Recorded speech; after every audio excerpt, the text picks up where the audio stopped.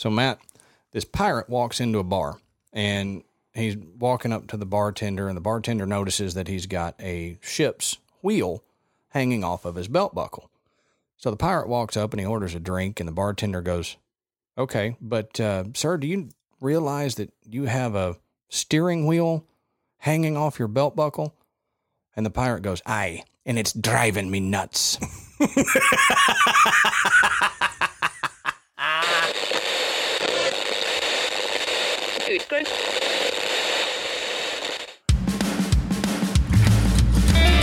Good evening, everybody, and welcome to the Graveyard. Thank you for joining us tonight. My name is Adam. And my name's Matt. Now, pull up a tombstone or settle into your casket and get comfortable, because this is Graveyard Tales. I didn't see that coming. I don't know why. I should have seen that coming. Man, those are the best. When I can get you and you don't see it coming, those are the best. So, first of all, we wanted to comment on, apparently we have upset the Snallygaster. We have angered the Snallygaster. Yeah, I didn't know I could anger a cryptid, but we did. So she came on to the podcast Monsters and Friends, and she kind of called us out because we... Wait a minute. She called you out. Well, that's true. She didn't say anything about me. That's true. She likes you, apparently. Does not like me. So I need to apologize to the Snallygaster because I said she didn't exist. And obviously she does. She's just angry at me. Yeah. So one day we need to have her on and we can discuss her existence, or how I believe non-existence, but we'll get into that. Also, we wanted to talk about our upcoming giveaway. We've been kind of teasing to it for a little while. We finally got some things worked out. So look for a post on our social media that will give you the details of how you enter and all that stuff, and follow the details. Do it. That's right.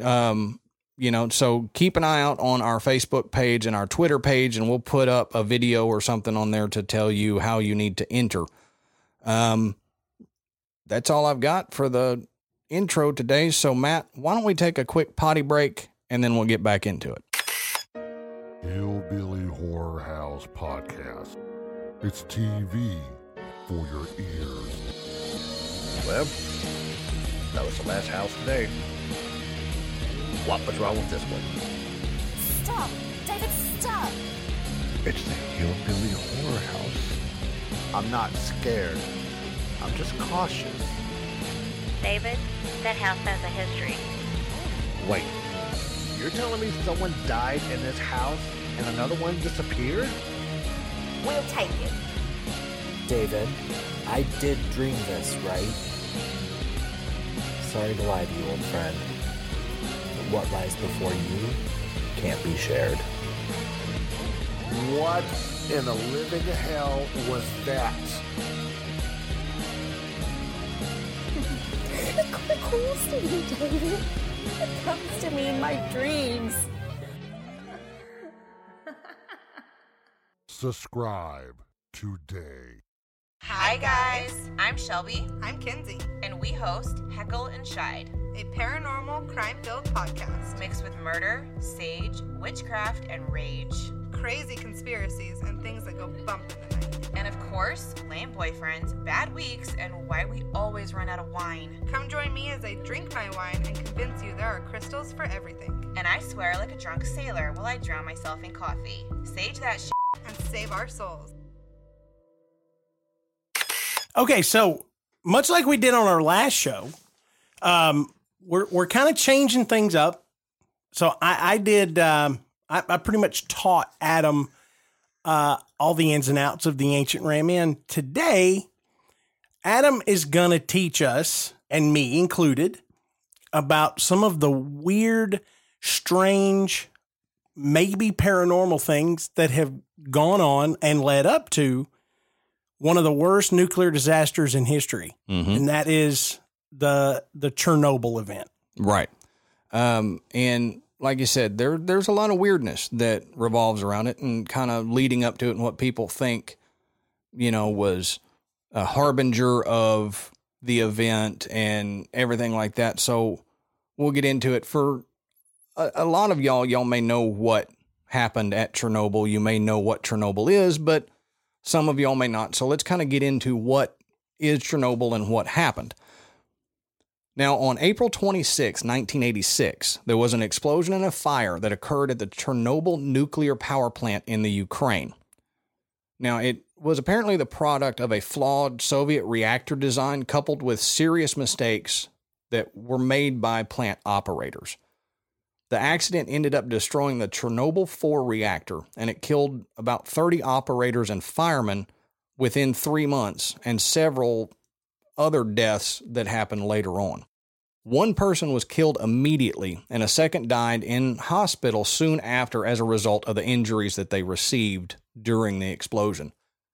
Another person is reported to have died at the time from coronary thrombosis, and I know Matt knows what that is, but we'll kind of quick definition of what that is. That's a blockage of the flow of blood to the heart that's caused by a blood clot in a coronary artery.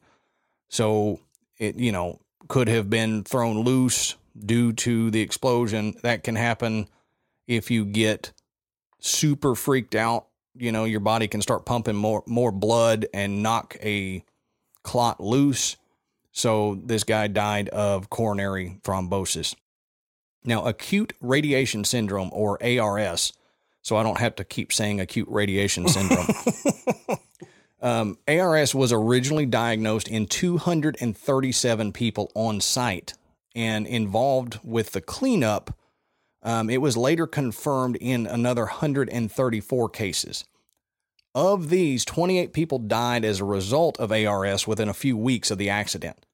19 more workers were subsequently died between 1987 and 2004, but because their deaths were so far out from the accident, they can't really attribute it to radiation exposure.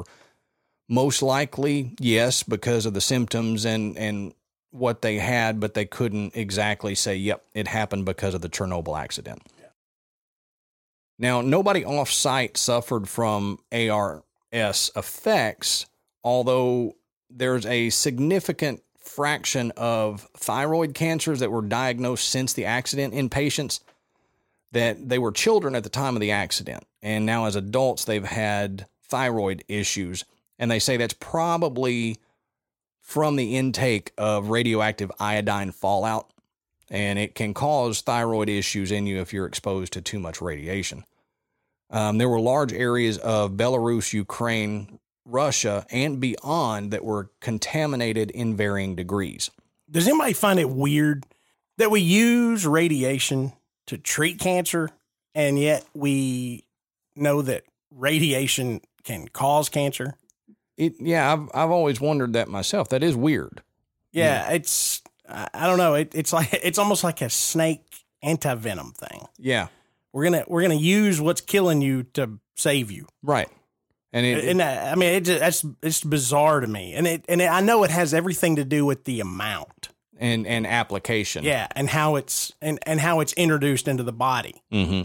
But I think it also speaks to just how dangerous, radioactive elements really are. Right. And it blows me away too, when I was reading into this, that in 86, our understanding of nuclear energy was pretty good. It was good enough that they could build this plant.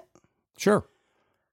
But all these firefighters and cleanup workers you would think they would know how to protect themselves better. Either that or what protection they had that they thought was enough wasn't anywhere near enough. Yeah, and that's probably a lot of what it was, because they seemed to learn a lot through the cleanup process and all that. And I'll kind of explain where we're at now with Chernobyl here in a minute, but they did learn a lot through going in and investigating and cleaning up as to what works, what doesn't. And as with a lot of other things, this was the first disaster that was that big. So they had no idea, how to handle it, take care of it. They just had theories on what would work. And as we know in a lot of things, your first experience with something, you're going to screw up big time. Oh yeah. And there was a lot of screw up involved in the cleanup and, people's lives and everything. But, the Chernobyl power complex, lies about 130 kilometers north of Kiev, Ukraine. And it's about 20 kilometers south of the border with Belarus. And it consisted of 4 nuclear reactors. Now, units 1 and 2 were constructed between 1970 and 1977. Now, units 3 and 4, designed exactly the same way, they were completed in 1983. So, Unit 4, which is the unit that exploded and had the meltdown, was only about 3 years old at the time. Now, there were 2 more reactors that were under construction at the site at the time of the accident, but obviously they didn't get finished. Now, to the southeast of the plant, there's an artificial lake that's about 22 square kilometers, and it's situated between the river Pripyat, and it was constructed to provide cooling waters for those reactors. So that would be where they would draw the water to cool the reactors down. Now, about 3 kilometers away from the reactor in the new city Pripyat, there were about 49,000 inhabitants. The old town of Chernobyl had a population of about 12,500, and it's about 15 kilometers to the southeast of the complex. Now, within a 30-kilometer radius of that power plant, the total population was between 115,000 and 135,000 at the time of the accident. And all of those people had to be evacuated because of radioactive fallout and all that. And can you imagine the that's panic? And how? Yeah. How do you get that many people out that quickly? Right. This isn't like, hey, there's a hurricane coming. We got, a couple days. Mm-hmm. We got to evacuate. No, this was like, it's happening right now. Yep. You're going to have to try to outrun this, this radioactive energy. Holy crap, get out. That you can't see. Yeah. Yeah. So you don't know if it's on top of you already or not. Yeah. You're just running and hoping for the best is pretty much what it is.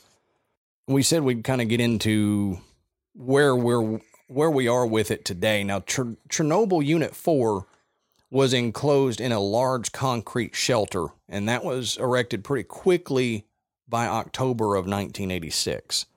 And this allowed for continuing operation of the other reactors at the plant. But the structure is neither strong nor durable. So the internal shelter implement plan in the 1990s involved raising money to do remedial work, including removing fuel-containing materials. And some major work on the shelter was carried out in 1998 and 1999. There's about 200 tons of highly radioactive material that remains deep within it, and this poses an environmental hazard, obviously, until it can be better contained later. There's a new safe confinement, or NSC, structure that was completed in 2017. It was built adjacent and then moved into place on rails. It's an arc of about 110 meters high, 165 meters long, and spanning 260 meters, covering both Unit 4 and the other hastily built structure that was built in 1986. So this is another big building that they just kind of went and stuck it on top of everything to hopefully contain what is left of the radioactivity that's in that area. To not bore you with any more details, we'll move on to the Graveyard Tales topics of tonight. Yeah. This is how this fits into our show. Right. You thought I was just giving you a history lesson. Yeah, it's a history lesson. Yeah. And we've changed the whole format of Graveyard Tales. We're just going to give you boring historical details. Now, there have been some like paranormal cases that people have talked about around there, but believe it or not, there hasn't been a lot of stories that have come out because of that. And I think that's due to there's not many people that are allowed in there. You know, you have to for good reason. Exactly. You have to get permits, and the government has to allow you in and all that other stuff. So it's hard to go in to have paranormal activity. But in 1997, Andrei Korsakov is a nuclear physicist from New York. And he had this account happen to him. He said he went to the power station at 7:30 a.m. and went to the number 4 reactor sarcophagus, which is what in cases. What an ominous name for that. Yeah. Number 4 reactor sarcophagus. So that's exactly where the explosion occurred. Now, he couldn't go inside due to the radiation, but as he took radiation readings, he heard someone screaming for rescue from a fire inside of that building. So here's what he said. He said, I ran upstairs to tell someone, but they said that when I entered the reactor control room, I was the first person to open that door in 3 years. And the only way to get inside the old reactor is through the doors I came in through. If someone had gone inside the reactor when I was not looking, they would have tripped an alarm that goes off when the reactor door is opened mechanically. The reactor door requires a password and a handprint, yet someone or something was inside. Later that evening, as we were eating dinner outside the building by the river next to the plant, a floodlight turned on in the room of the installation. There was no way anyone could be inside. As we ate, we figured there was a power surge or something. Then just as my colleague said that, the light turned off. So he's experienced hearing a voice inside a building where nobody can be, and then lights going on and off. Now, when was this? When did he experience this? 1997. Okay. So after everything has, it's long done, and they're just doing research. Right. Yeah, they're just going in to do research on radioactive decay or how things are holding up there at the site. So a place where nobody was supposed to be, right. Nobody really could be. Right. And hadn't opened that door in 3 years. Yeah. He's the first person to walk inside in 3 years, and he hears someone screaming for help. So obviously that's some residual energy that's there. And I'm not going to argue that. It was a place of major disaster. Yeah, almost like replaying what happened. Exactly. And it could be, that there's not like an intelligent spirit there. It's just a confused, trapped entity that is replaying their last moments. Yeah, and I've always wondered in situations like this if it's really what we would think of as a traditional haunting, where there's a spirit that's stuck, or is it more of because of the energy related to the event? It's that stone tape thing, right? Where it's not, there's no interaction to be had. There may not even be any real evidence to collect other than maybe, audio, right? Perhaps, especially if this guy heard it with his own ears and not recorded. If it's just not replaying just over and over and over, the energy is just stored there.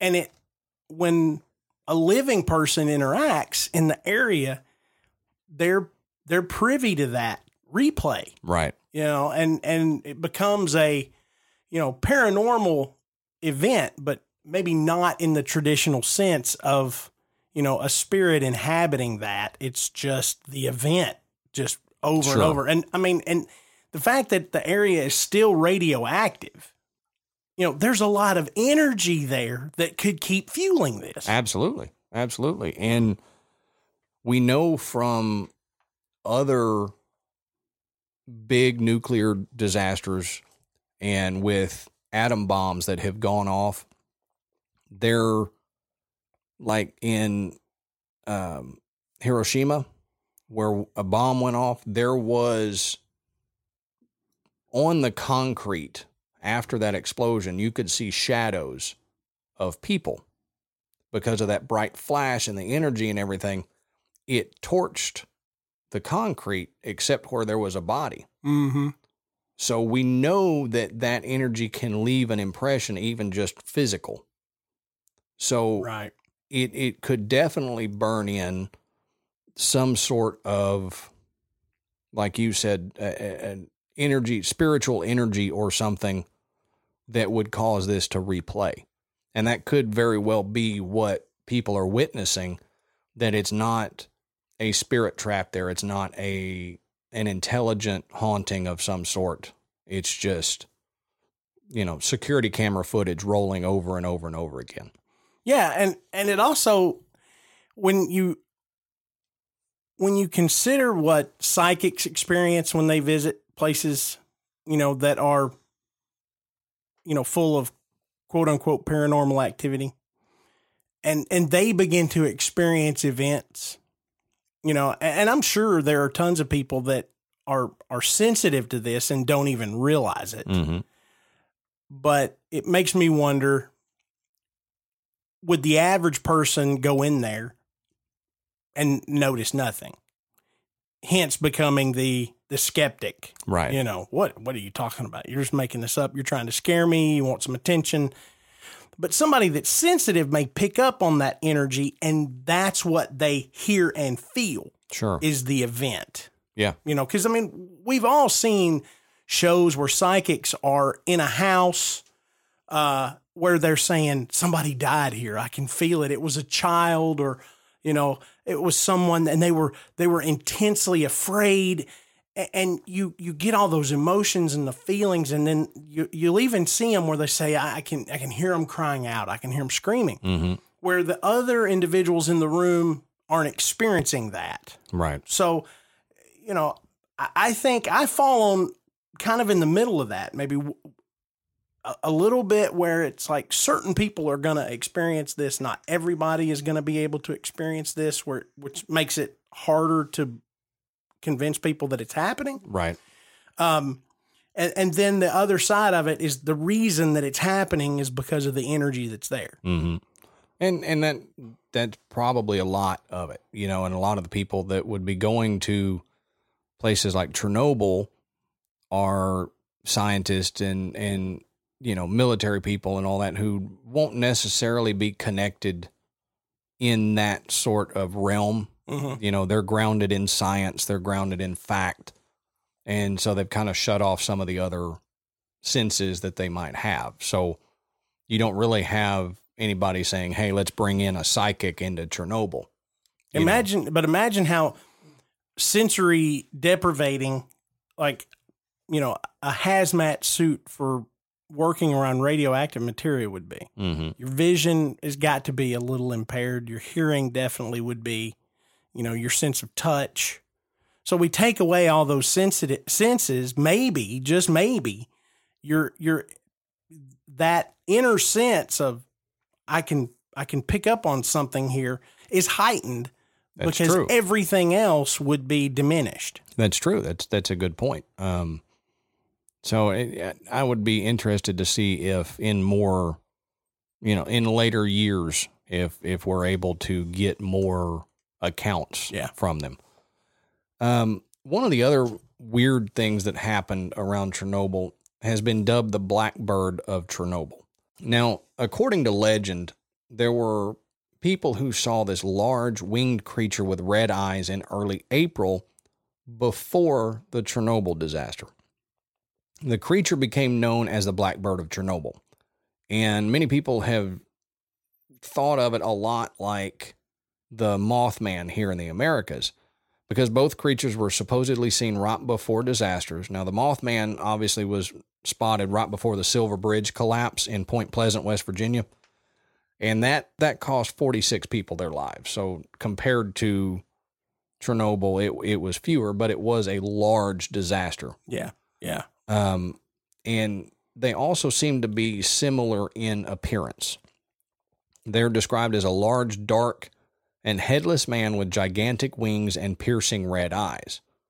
Now, when you hear headless, you think, Well, how can he have red eyes and be headless? But if you look at drawings of the Mothman or whatever, he's not a head in the sense that we would consider a head with a neck and then kind of a roundish head on top. It's just goes from the shoulders up, kind of around and back down to the other shoulder. Yeah. So almost as if like the head is just a part of the upper torso. Right. The face and everything. Right. It's just a slightly narrower part of the torso. So that's what they mean. But they both looked very similar. Now, survivors of Chernobyl disaster reported seeing this creature flying away from the reactor. Now, reports of this bird stopped immediately after the disaster. Those who believed that the bird was a paranormal entity regarded it as a harbinger of the bad things that were to come. Others believed it was just a black stork that was seen in the area. And we heard that with the Mothman in Point Pleasant. Everybody believed it was just a crane or stork or heron or something like that. So there is an endangered black stork in that region, but people don't see them that often because it is endangered. Mm-hmm. So it would be kind of rare that many people would see it and not go, oh, that's a stork. We know what that is. Sure. But we've talked about that with other things. It's not an owl. It's not a stork. No, it's not an owl. It's not a stork. Now, there are a couple different versions of this story that have kind of made their rounds on the internet. So I thought I would read both of those accounts and then we could kind of talk about them afterward. Now, version 1, that the earliest known typing of it on the internet was about 2005. Now, that doesn't immediately negate the sincerity of it because, like a lot of other things, it could be these people had the story, but they didn't want to come out with that at the time because they'd be ridiculed. So just because it's so many years after the event doesn't make it not true, but this started circulating in about 2005. Now, here's the story. Beginning in April of 1986, a rumor tore through the ranks of what was then a little-known nuclear power plant located in the southern tier of Ukraine in Chernobyl. In the days preceding the tragic meltdown, 4 Chernobyl employees had reported seeing what they claimed was a large, dark, headless man with gigantic wings and fire-red eyes. Chernobyl employees began to share unsettling and strangely similar experiences. Some had been having horrifying nightmares while others received threatening phone calls. According to the accounts, some of these employees even mentioned their bizarre experiences to their superiors at the facility, but without evidence or any clear-cut indication of what the problem may be, there was very little that these officials could do, even had they been willing to take any action. On April 26, 1986, during a routine test of Reactor 4, the Chernobyl nuclear power plant was rocked by a massive explosion. And it goes on to tell about the people that died. And then it says, as the Soviet helicopters circled the smoldering plant, dropping over 500 pounds of clay, sand, lead, and other extinguishing chemicals on top of the flames, some of the surviving workers who, at the sacrifice of their own lives, heroically struggled to prevent any further destruction, claim to have witnessed what has been described as a 20-foot bird gliding through the tentacles of irradiated smoke, which continued to spew from the reactor. So that's version 1. And it talks about the nightmares and the phone calls, which is exactly like what happened during the Point Pleasant events revolving around the Mothman. People would have bad nightmares about the bridge collapse. They would all get weird phone calls. The phones were just wonky in Point Pleasant. So it has some parallels there. Now, version 2, the earliest known circulation of this was in 2007. It starts off the same way. Beginning in April of 1986, the people in and around the Chernobyl nuclear power plant began to experience a series of strange events revolving around sightings of a mysterious creature described as a large, dark, and mutated man with gigantic wings and piercing red eyes. People affected by this phenomenon experienced horrific nightmares, threatening phone calls, and first-hand encounters with the winged beast, which became known as the Blackbird of Chernobyl. Reports of these strange happenings continued to increase until the morning of April 26, 1986, when at 1:23 a.m., the Reactor 4 of Chernobyl Nuclear Power Plant suffered a catastrophic steam explosion that resulted in a fire, which caused a series of additional explosions followed by a nuclear meltdown. Then it kind of tells where it is. And it says, following the meltdown and subsequent explosions and fires, Soviet helicopters were dispatched to the scene equipped with special firefighting gear. These helicopters circled the plant, dropping clay, sand, and lead, other extinguishing chemicals onto the burning facility. Most of the fire was put out by 5 a.m., with the fire burning within the Reactor 4 continuing to blaze for several hours. The firefighters who responded were unaware of the nature of the fire, assuming that it was simply an electrical fire, and received massive overdoses of radiation, leading to many of their deaths. Now, the workers who survived the initial blast and fire that would later die of radiation poisoning claimed to have witnessed what has been described as a large black bird-like creature with a 20-foot wingspan gliding through the swirling plumes of irradiated smoke pouring from the reactor. No other sightings of the Blackbird of Chernobyl were reported after the Chernobyl disaster, leaving researchers to speculate just what haunted the workers of the plant during the days leading up to the disaster. So, both of them are very similar. Mm-hmm. And, you know, we've had reports of the Mothman in other situations, you know, even recently, that it revolves around a disaster that's going to happen. Obviously, the most well-known is Point Pleasant, but they're seeing this again at Chernobyl. And the thing is, would people in the Ukraine at that time know about the Mothman in Point Pleasant, West Virginia? I don't know how popular that had gotten by 86. Yeah, I don't either. In fact, outside of Point Pleasant, and probably to just a few people who around the time were tuned into things like this, that it was widely published and known about. I mean, I had never heard of it until I actually saw the movie, you know, and then later, you know, there was more and more information. And of course, with, you know, the invention of the internet, it all these kind of stories became much more popular and widespread. Mm-hmm. So if we're talking about 1986, you know, the likelihood of this just being the idea that people were connecting the two, I don't buy it. I mean, I don't think that there would be enough people in Russia that would have had access to a story like that without the internet. Right. And we could be wrong, but that seems plausible. We could always be wrong. Yeah. I mean, anything we say, just realize we could be wrong. Right. We don't profess to know everything about it. But it does seem like it would be a weird coincidence that somebody working at Chernobyl would know about the Point Pleasant issues with Mothman and then just say that that's what happened at Chernobyl. If, you know, you're getting stories firsthand from the people that were there and they saw it, I'm sure they saw it, you know, and there wouldn't be a black stork circling around a explosion, you know, the fire, smoke, and all that. You wouldn't have a black stork hanging out, flying through the plumes of smoke. You wouldn't think. No, most of those animals will get the hell out of there. That's right. Because they know before we know that it's bad. Right. You know? So they can probably sense the radiation before we could. Yeah. So my thought is it's probably not a black stork that's just chilling in the plumes of smoke. Yeah.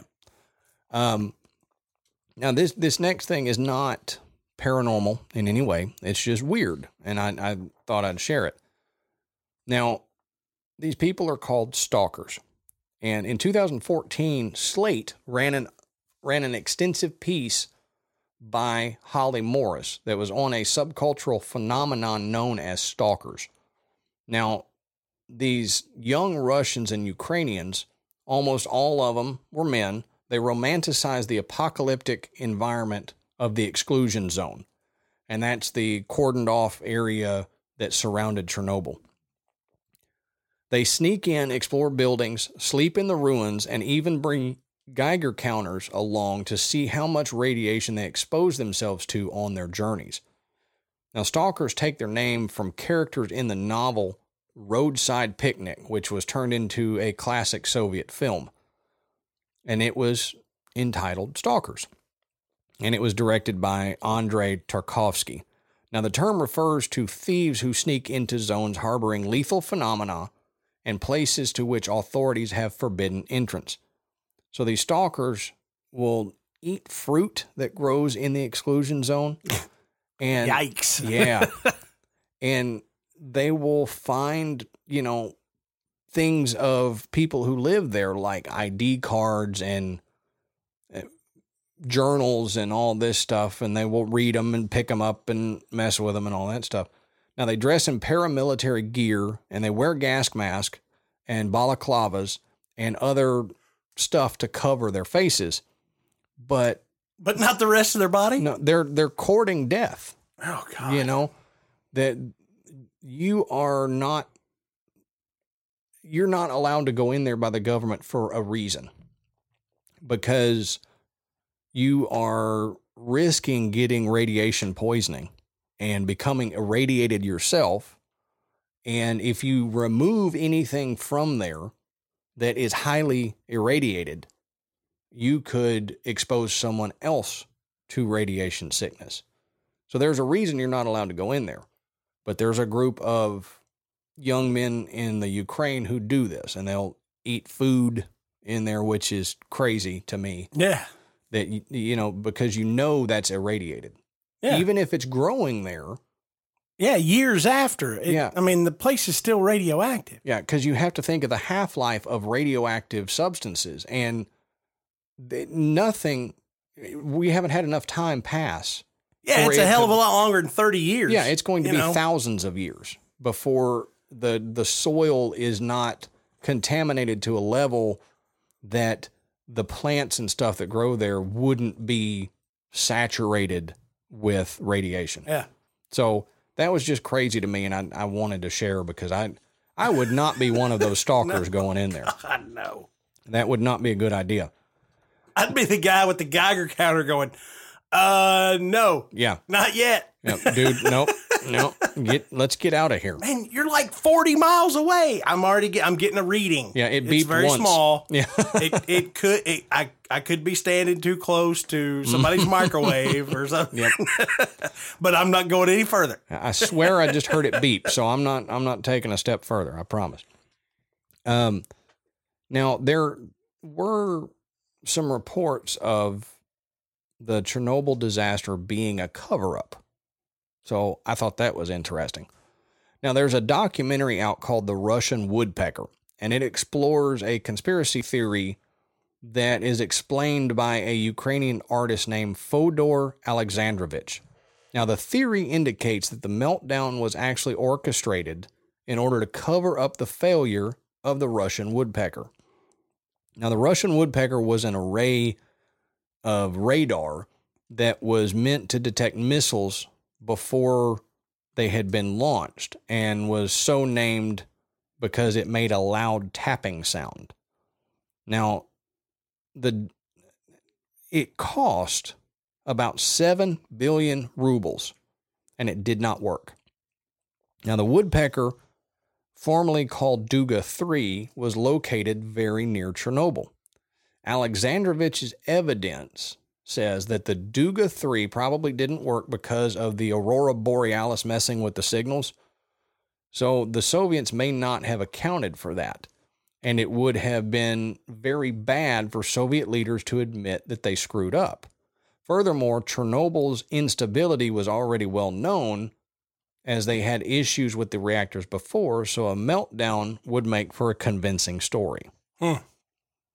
So I don't know if I believe that or not, that you would stage such a large disaster and you would spend more than the 7 billion rubles in cleanup from the Chernobyl disaster. I like to say, sometimes that's like killing a fly with a sledgehammer. Yep. This is like killing a fly with an atomic bomb. Mm-hmm.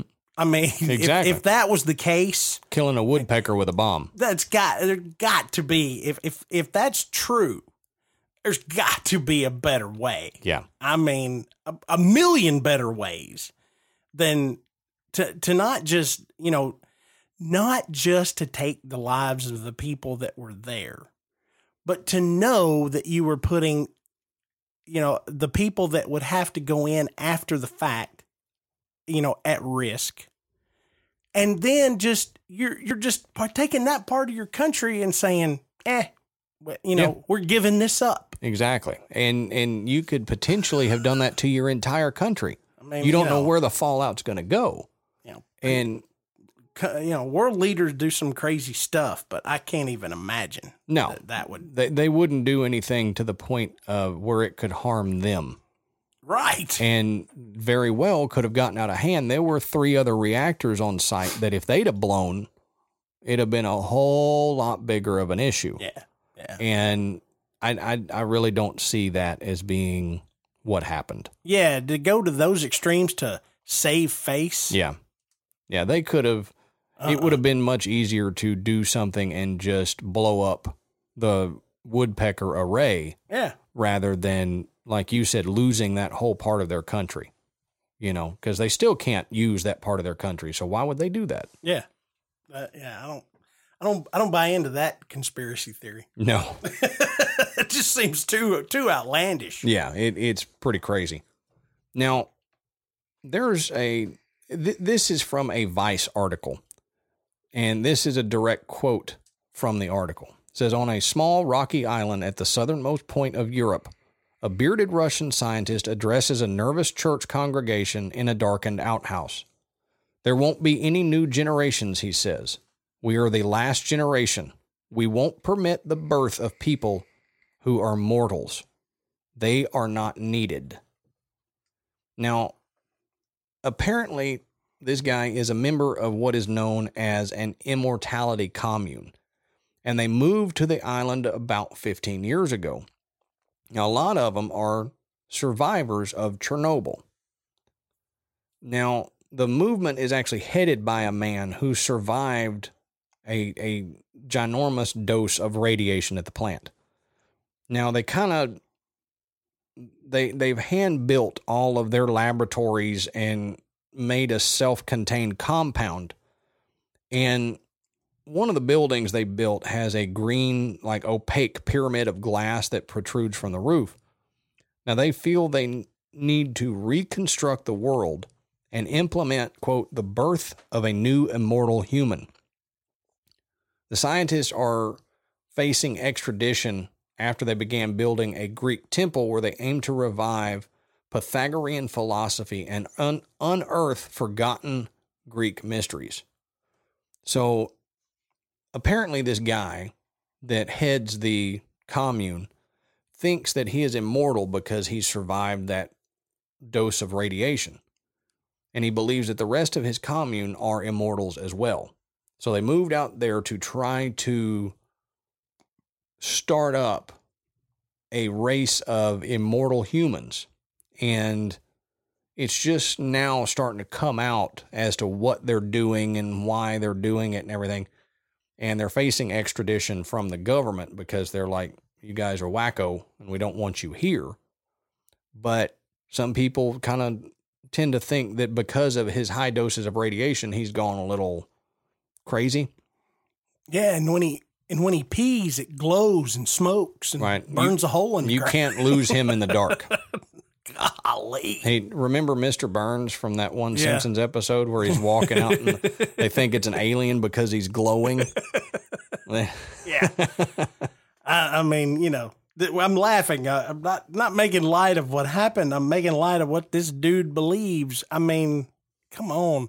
I mean, it is amazing if he did get that much radiation that he would survive, you know, without, you know, developing, even if he survived initially, you know, radiation poisoning causes a lot of problems down the line. Right.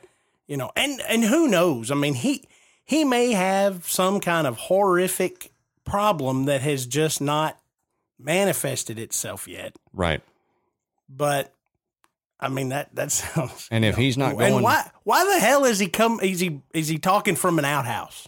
Yeah, I realize it's funny. I know that the term outhouse can be used for other things, but that's what went into my head when you said that. Dude, I read it and I saw you sit up.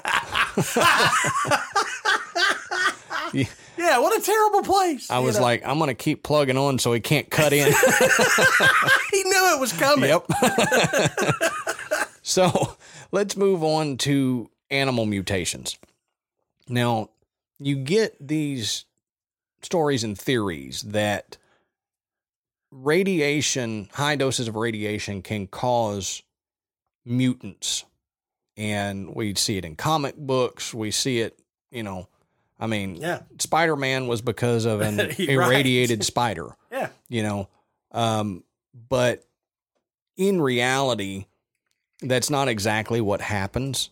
But as soon as you hear an irradiated zone, you obviously think of giant beasts and whatnot. I think of three-eyed fish. Yeah, Blinky. So, ever since that disaster, there have been reports of oversized wildlife that kind of roam the Badlands there. And also monster fish that cruise through the lakes that I mentioned earlier that were cooling ponds and stuff, and the rivers that were just there. Now, there are various reports of massive fish that were allegedly caught, which are said to be far beyond the normal sizes of their species. Well, Jeremy Wade from River Monsters actually went to Chernobyl to search for a giant mutated catfish, and he didn't have much luck. The main catch was a slightly large catfish that seemed otherwise, in all respects, normal looking, but which proved to be a stunted individual, only 50% of what it should have been at its advanced age. Now, radiation tests of the fish showed that it was literally dripping with radiation to the point that it was completely inedible. They say it's not really evidence of the monster fish that were reported in the area, but it does show that the environment has been altered by radiation. And that's what we see a lot of in the Chernobyl, Pripyat area, is not giant individuals, but actually stunted individuals, because the radiation will get in and break down DNA sequences. And you only get weird mutations if that radiation breaks down enough to where it's trying to repair itself and it repairs it weird. So then you end up with 5-6-legged horses and stuff like that. But for the most part, the radiation now that's there is enough to stunt the growth of or cause reproductive issues with animals, but not create mutant giant catfish and stuff. Yeah, I like the idea that, because I agree that, you know, radiation would cause more of a stunted growth. And especially if we're talking about catfish in particular, finding a giant catfish in a lake that's not routinely fished wouldn't impress me. Right. I mean, red-tailed catfish can get to 350 pounds. Yeah. I mean, blue catfish about the same. Yeah. So, I mean, you know, you could pull out a catfish that's as large or larger than a large human, you know, and you can find that at other places in the world. So right. I wouldn't necessarily make. Now, if you found a bunch of catfish in there that were normally, you know, 6 to 8 feet long, and they're 6 inches long. Yeah. You know, to me, that's more of a story. It's not impressive. Right. Look at his little catfish I caught. You know, Right. radiation did this to him. You know, no. I mean, Jeremy Wade pulling out, you know, a catfish the size of a city bus would have made for great television. Sure. Or if he pulled it out and it had legs and it walked away from him. Yeah. You know, multiple eyes or, you know, something, you know, it looked like some kind of frog fish hybrid. Yeah. Right.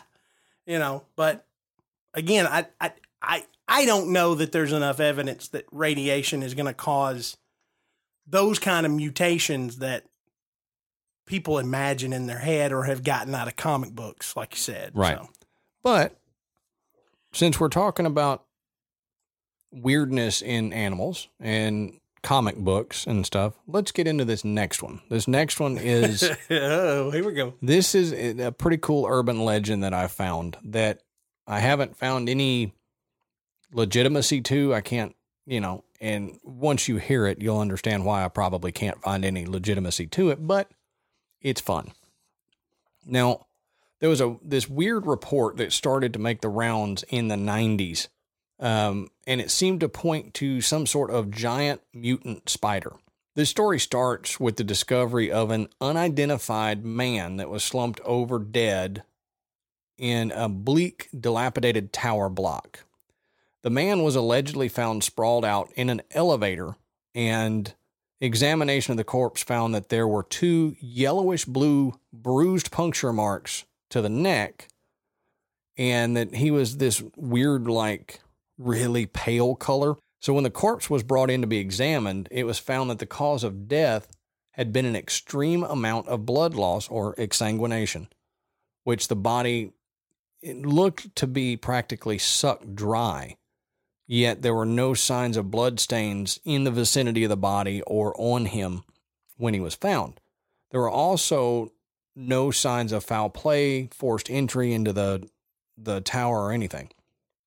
Now, the story allegedly caught on among local residents of the tower block, and they began to speak of some foul vampire that was on the loose, and this rumor was one that authorities wanted to squash. You know, they didn't want reports of an alleged vampire running around their city. So the rumors of this vampire on the loose continued, and panic increased until 1 month after the first killing in the residence apartment block, they heard the frantic screams of a girl emanating from the elevator, and they contacted the police. Now, horrified authorities would discover the corpse of a 13-year-old girl trapped within an elevator that was stuck between the 4th and 5th floors of the building. Once again, the body was found drained of blood, bruised yellow puncture marks on her chest, and eerily, it was the very same elevator that the first victim had been found in. So authorities wanted to stop, you know, these rumors and kind of quell everybody's unrest. And they sent a detective and police sergeant to the area to spend several days regularly riding up and down in the crime scene elevator for hours at a time. Now, it's said that on one patrol, the elevator suddenly stalled between the 5th and 6th floors. The lights went out, and it forced the 2 officers to use their flashlights. Now, at this point, the policemen were not really alarmed. They just thought it was an old elevator that had broken down, and they'd get it going again here in a minute. Well, they used their 2-way radios to inform their colleagues of the development, and they waited to be rescued. Now, the 2 men became alarmed when they heard this clicking noise from above them. They moved their flashlights upward to catch a glimpse of a dark square where a roof panel had been dislodged. It was there that the strange sound was coming from. So after a moment of holding their flashlights up there on the hole, they noticed a furry head about the size of a man's fist peering into the elevator at them. Now, the sergeant drew his weapon, but was ordered not to fire as the thing seemed to be cowering from the light. Now, they wanted to test this theory, so the detective turned off his flashlight. And whatever it was shifted and moved, revealing itself to be an enormous spider with legs about 3 feet long. Now, this sent the sergeant into a panic, and he dropped his flashlight, and it went out. Now that the whole elevator was dark, the creature was said to have descended into the elevator and started to attack the sergeant.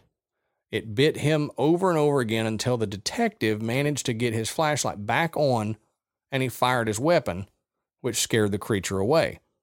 Now, he allegedly shot one of its legs off, but according to the story, the emergency room response team arrived to find the sergeant dead from blood loss and the spider's leg quivering on the floor. So that's a great urban legend. Yeah. And it's one that would keep me out of that stupid elevator. Yeah, no kidding. Whether it's legit or not, I would not be going into that elevator. Yeah, if you told me there's a ghost in there, like, okay, let's go check it out. If you told me there's a giant spider in there, I'm going to be like, let's go somewhere else. Peace. I'm gone. You can have your giant spider. Yeah. Yeah. Messing with a giant spider. Right. But like we were talking, most of the time, radiation is going to cause a shrinking of species, not a, ginormous 3-foot legged spider that kills humans. And there's been no other stories come out about it, just this one that has floated around the internet. So, it's creepy, it's weird, but it's just an urban legend, creepypasta type thing, in my opinion. Mm-hmm. Now, the last thing to touch on is it's not, like we said in the beginning, there's not a whole lot of paranormal activity because there's not many people that go out to the Chernobyl site. But Josh Gates from Destination Truth, one of his first shows, was actually able to get permission to go out there and do an investigation. And they went to Pripyat, not actually Chernobyl, but they went to Pripyat, which is, shut down ghost town as well.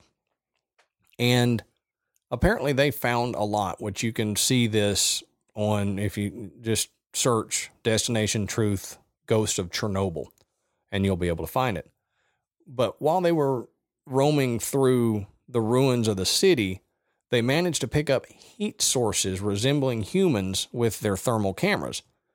But obviously there's no people around. So they found, with their FLIR cameras, they found a lot of human-shaped heat sources in buildings, behind windows. I think some of them were like around corners. They would come around the corner with their FLIR and catch just a heat signature kind of move off to the side. So there was one witness in the area that reported that she saw this distorted ghostly figure of someone she knew that actually died in the accident. So she knew this person and then was seeing their spirit 30 years later hanging around that area when she went. So we've got... No, I've seen images on a thermal camera of people. I didn't make out detail like that to think, hey, that's somebody I know. She didn't see the FLIR thing images. Okay, she just saw the apparition. I got you. Yeah. I got you. Somebody that lived in the area that was apparently being visited by her friend's spirit. I would like to get more reports, more paranormal reports from that area. But obviously we can't just go investigate. You can't send these TV show ghost hunters in there to go find out, and local ghost hunting groups can't get permits to go in and do it. But I really wish there was a way that we could, because I would be willing to bet that there is a lot of activity in places like Pripyat that you could potentially record, whether it be, like Matt was saying earlier, the stone tape theory of just seeing people's last days, or people killed in the blast, or people who died later on from radiation sickness that their ghost then came back to a familiar area to them. But I just thought Chernobyl was an interesting place to look into. Yeah, it's definitely, and it would be interesting to me to find out what it will be like in 100 years. Mm-hmm. You know, if it's safer for people to go in and do these kind of investigations and what they find. Of course, you know, who knows what we would know in 100 years. Right. But I think that in a longer span of time, we'll know more about what really has happened in the aftermath. Mm-hmm. You know, right now, I think it's still too early to fully investigate right all the things that could potentially have happened, you know, after the accident. Right. So, yeah, I mean, you know, it is cool. The stories, I mean, that have come out about the events leading up to it, and then the things that have happened afterwards. Mm-hmm. You know, and some of these stories, you know, that because we can't just go in there and fully investigate it like we would, you know, another location. Right. It seems to me it's easy to promote stories like giant spiders and things like that, because nobody is going to be able to really go in there and prove you wrong. Right. You know, so it is right for more urban legends to spring up about it. And, you know, and I think that there's a lot of other stories. And if you look, you're going to find stories that are wildly outlandish and, you know, no way to disprove them. And even Adam and I had talked about this while we were beginning to look into this, that there aren't very many stories that are documented with, you know, names and dates and things like that, which also lend them to be more urban legend like. Right. When you say, you know, my sister's cousin's brother's hairdresser, you know, it doesn't lend the credence that you would like to that story. But let us know, what do you guys think of the Mothman type Blackbird of Chernobyl events? Do you think that could be legitimate, or could there be some other explanation? Is it a black stork? If y'all say owl, I will smack your hand.